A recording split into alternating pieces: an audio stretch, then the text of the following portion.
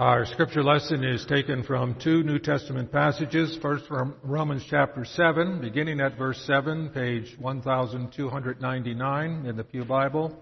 Page 1299, Romans 7, verse 7, and reading through verse 25.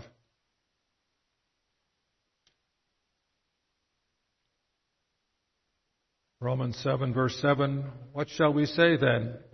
Is the law sin? Certainly not. On the contrary, I would have not known sin except through the law. For I would not have known covetousness unless the law had said, you shall not covet. But sin, taking opportunity by the commandment, produced in me all manner of evil desire. For apart from the law, sin was dead. I was alive once without the law. But when the commandment came, sin revived, and I died. And the commandment which was to bring life, I found to bring death. For sin, taking occasion by the commandment, deceived me, and by it killed me. Therefore the law is holy, and the commandment is holy, and just, and good. Has then what is good become death to me? Certainly not. But sin, that it might appear sin, was producing death in me through what is good, so that sin, through the commandment, might become exceedingly sinful. For we know that the law is spiritual, but I am carnal, sold under sin. For what I am doing, I do not understand. For what I will to do, that I do not practice. But what I hate, that I do. If then I do what I will not do, I agree with the law that it is good. But now it is no longer I who do it, but sin that dwells in me. For I know that in me, that is, in my flesh, nothing good dwells. For to will is present with me, but how to perform what is good I do not find. For the good that I will do, I do not do, but the evil I will not to do, that I practice. Now if I do what I will not to do, it is no longer I who do it, but sin that dwells in me. I find then a law that is evil present with me, the one who wills to do good. For I delight in the law of God according to the inward man. But I see another law in my members, warring against the law of my mind, and bringing me into captivity to the law of sin which is in my members. O wretched man that I am, who will deliver me from this body of death? I thank God, through Jesus Christ our Lord. So then, with the mind I myself serve the law of God, but with the flesh the law of sin. And then reading also from 1 John chapter 2, page 1399, 1399, 1 John chapter 2, verses 15, 16, and 17. 1 John 2, verse 15, do not love the world or the things in the world. If anyone loves the world, the love of the Father is not in him. For all that is in the world, the lust of the flesh, the lust of the eyes, and the pride of life, is not of the Father, but is of the world. And the world is passing away, and the lust of it, but he who does the will of God abides forever. Thus far the reading of God's Word. May He add His blessing to it. In conjunction with it, I'd like to read from the Heidelberg Catechism on page 893 in the back of the Psalter Hymnal, Lord's Day 44. Page 893, Lord's Day 44, in the middle of the first column.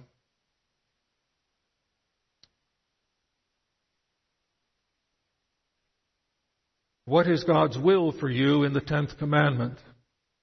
That not even the slightest desire or thought, contrary to any one of God's commandments, should ever arise in our hearts. Rather, with all our hearts, we should always hate sin and delight in all righteousness.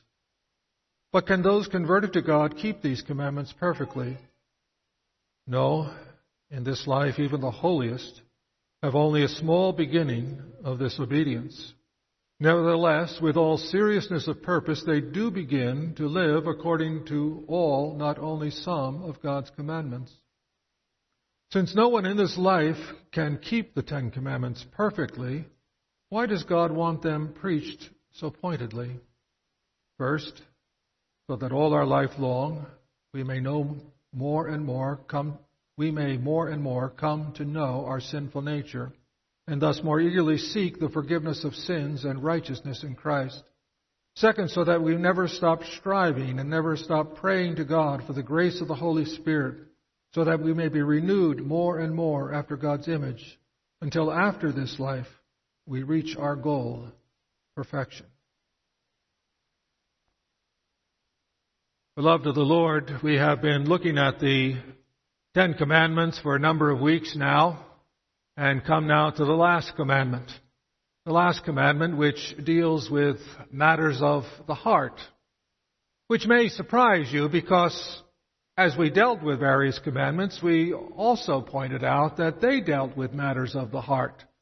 For example, when we looked at the sixth commandment that forbids murder, we remembered the words of Jesus that if you are angry with your brother in your heart, then you have violated the sixth commandment. And when we looked at the seventh commandment, we again remembered those words from the Sermon on the Mount that if a person lusts in their heart, they are guilty of breaking the seventh commandment. In fact, any of the commandments, if we desire anything that is contrary to any specific commandment, the desire to violate that, the desire for that which is contrary to any commandment breaks that commandment. So why do we need another commandment now that focuses on desires and on coveting? Well, to understand that, we need to understand what coveting is. What does it mean to covet? Some people think it simply means to want something. Well, there's nothing wrong with wanting something. Paul talks here about coveting as evil desire, wanting the wrong thing. But it's more than that. It's more than just wanting the wrong thing. It's being filled with a passion, a passionate desire for something, craving something, craving it so much that you spend all your time thinking about it and making plans about how to obtain it.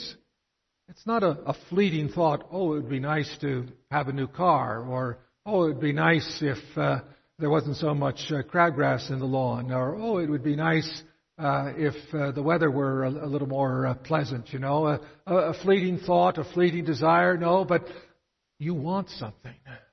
And you want something so bad that you don't care what it takes, who you hurt, or what laws you have to break in order to get it. You're determined to get it. For example, at the fall of Jericho, the Israelites were under strict orders from God to take no plunder from the city of Jericho. But there was a man named Achan, and he saw a beautiful Babylonian garment, and he saw some silver and some gold. He knew that God had said, you may not have that. But he didn't care. He saw it, and his heart was filled with a desire for that, and he took it and he hid it under his tent. He desired it, and the desire was so strong that he ignored the command of God and went out and took it. In Micah's day, the prophet Micah, there were Jews who coveted their neighbors' fields. But they are condemned by the prophet not merely for coveting them, but for stealing them. Their covetous desire led to actual theft of stealing those fields from their neighbor. In Deuteronomy 7, verse 25, Moses warned the Israelites that they were not to covet the gold and silver of pagan idols of the land of Canaan, which meant they were not permitted to appropriate that silver and gold for themselves, even if they planned to use it for some good purpose. This is what it says in Deuteronomy 7:25.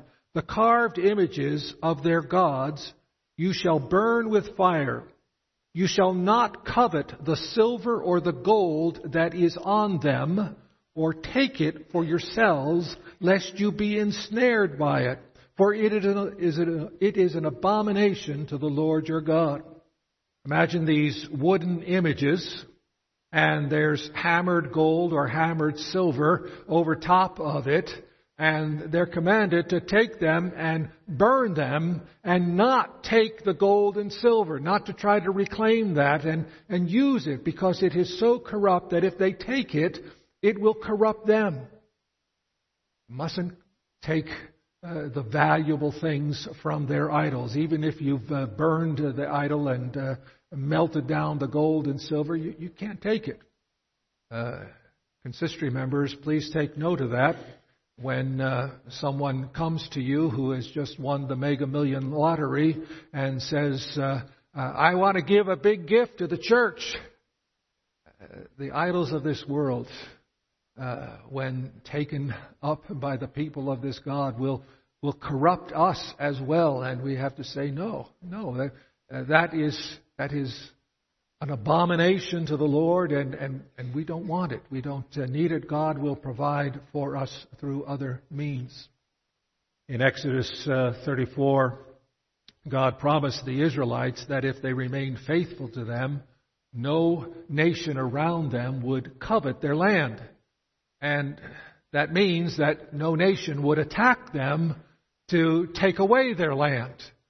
Coveting naturally leads to the action of appropriating that which you covet. And if you are faithful to God, which they weren't, of course, but if they had been faithful to God, then no one would have coveted their land. No army would have ever entered their land to take it from them. Anyone who covets his neighbor's wife, his house, his employees, or his animals, if he is coveting them, sets his desire on them in such a way as he is not able to keep his hands off of them. He formulates plans to obtain them, for he intends to get them no matter what. Think of King David and Bathsheba. He saw her, he desired her, and he didn't care what the law of God said and what it meant to her husband Uriah, even if it meant murdering him. He had to have his heart's desire. Coveting is, in Deuteronomy 5, the 10th commandment is worded a little bit differently than it is worded in Exodus chapter 20. In Exodus chapter 20, the word covet is repeated twice. You shall not covet your neighbor's wife. You shall not covet your neighbor's house, and so forth. But in Deuteronomy, it's you shall not covet your neighbor's wife. You shall not desire your neighbor's wife. And the word desire there is a Hebrew word that means to crave with intense desire. God is telling us there that coveting is this craving with intense desire. That's what John is talking about in 1 John chapter 2 when he says, do not, what? Do not love the world, the things of the world that are perishing, the desires of the flesh and the desires of the eyes and pride in possession. These are not from the Father, but they are from the world. And the world is passing away with its desires, and whoever does the will of God is the one who abides forever. It's so easy to be filled with love for things that are perishing, desiring those things with the heart, with such a desire that you don't care what it takes, you're going to get it.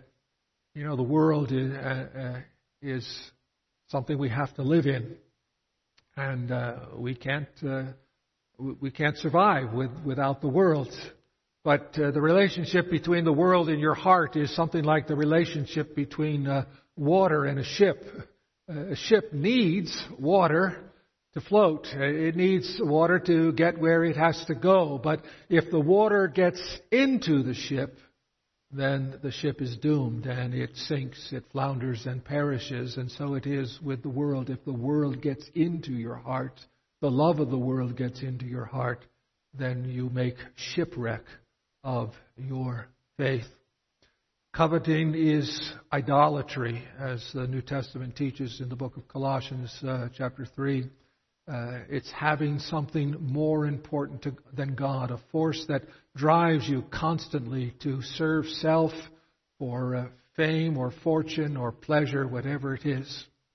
You can know if you are coveting, if you're always thinking about how to get what you want, and you don't care what it takes to get there and to get that which you want, no matter who you might have to step on or abuse or ignore, ignoring your family, ignoring your obligations to your wife or children or whatever. If you have no time to read the Bible, if you have no time to pray because you're so consumed with desires to get what you want, then indeed you may have fallen prey to covetous desire. It often subtly disguises itself as frugality and stewardship or as a good work ethic, but it is indeed idolatry that leads to eternal death. This command has indeed drives a stake into our hearts, and it has three great uses for us. It exposes the heart, it humbles the heart, and it instructs the heart. Coveting indeed is a matter of the heart, craving that which is contrary to the commandments. It has its root in ingratitude to God, not being content with His will for your life, not being content with His providential provision for your life. It corrupts your relationship with Him and with others. It's called idolatry because the object of desire is more important than God and more important than God's will. It causes envy and jealousy and all kinds of law-breaking. It's the root of all sin. In James chapter 2, it says, desire is conceived and gives birth to sin. The command shows that we should be content with what God has revealed, and we should be content with what God has done and content with what God has given us. That doesn't mean you can't work hard and try to improve your situation, but why are you doing it? Are you doing it for yourself, or are you doing it to honor God and to enrich the lives of those around you? If in the pursuit of your work you find that you are hurting those around you and ignoring them and stepping on them and using them and not fulfilling your family obligations and your religious duty, then indeed you have gone too far and show that you're not content with what God has given you. To keep this commandment, to keep from coveting, we need to love what God loves and hate what God hates. We need to declare good what God declares to be good, and to declare evil what God declares evil, and to be willing to receive even painful things from God, knowing that He works all things together for our good. When we examine our hearts in the light of this commandment, we see that we have often fallen short of the mark. And as Paul says, the commandment came and I died. I realized that so much of my life is desiring things that God doesn't desire, and considering good things that God doesn't consider good. So much of our desires are selfish and self-centered and only for our own pleasure or our own gain, for pride of place and pride of possession, and seeking to exalt ourselves rather than humbly serve God by serving those around us. This commandment exposes just how evil our heart is. And when it does so, it humbles our hearts. We learn the truth of the Bible when it says, for example, in James 3, chapter 2, we all stumble in many ways. Or Ecclesiastes 7, verse 20, there's not a righteous man on earth who does what is right and never sins. Or Proverbs 20, verse 9, who can say, I have kept my heart pure and I am clean and without sin? Or 1 John chapter 1, verse 8, if we claim to be without sin, we deceive ourselves and the truth is not in us.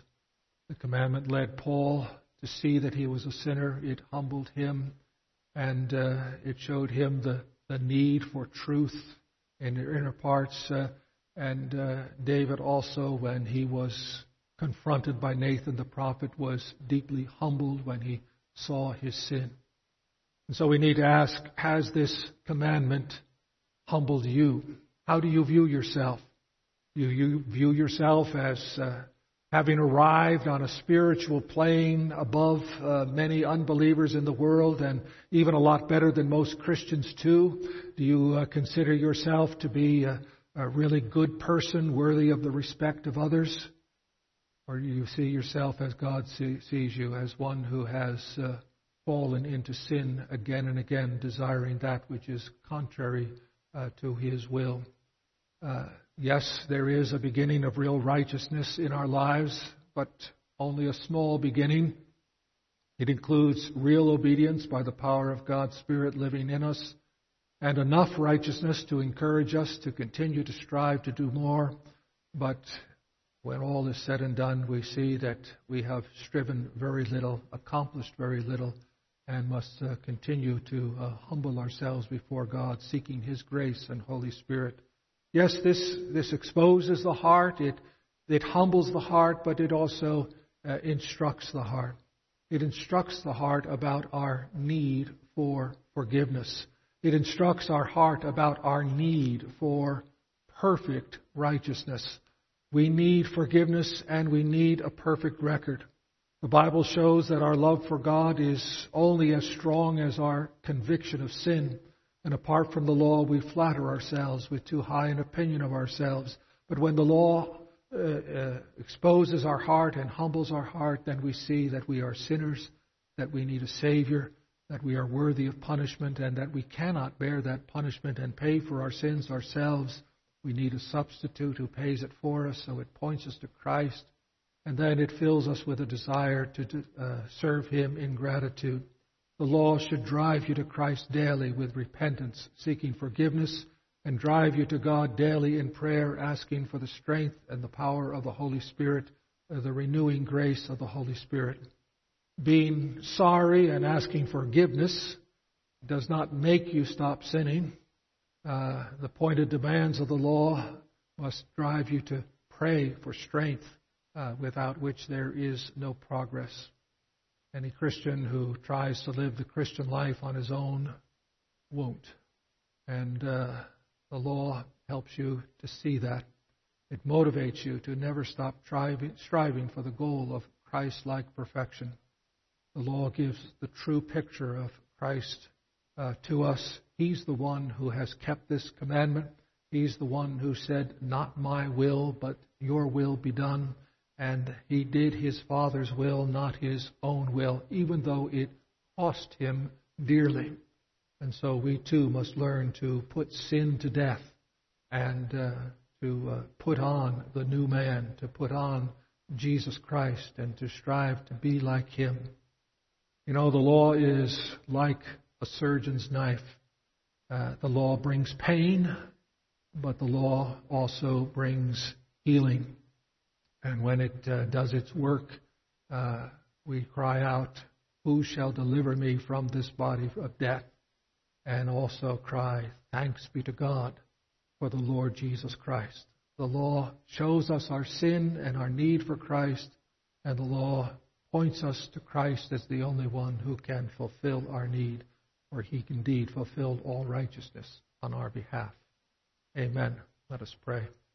Father in heaven, we thank You for this commandment that shows us what evil desire is all about, that passion, that love of the things of the world that are perishing, that craving for things that are contrary to Your will, a craving that drives us to not care what You think and not care what others think, but to strive for what we want above all else.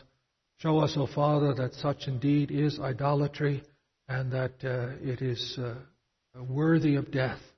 And help us, O Father, then to humble ourselves before You, confess our sin, and find in Christ the only one who indeed can save us from covetous desire and make us right in Your sight. In His name we pray.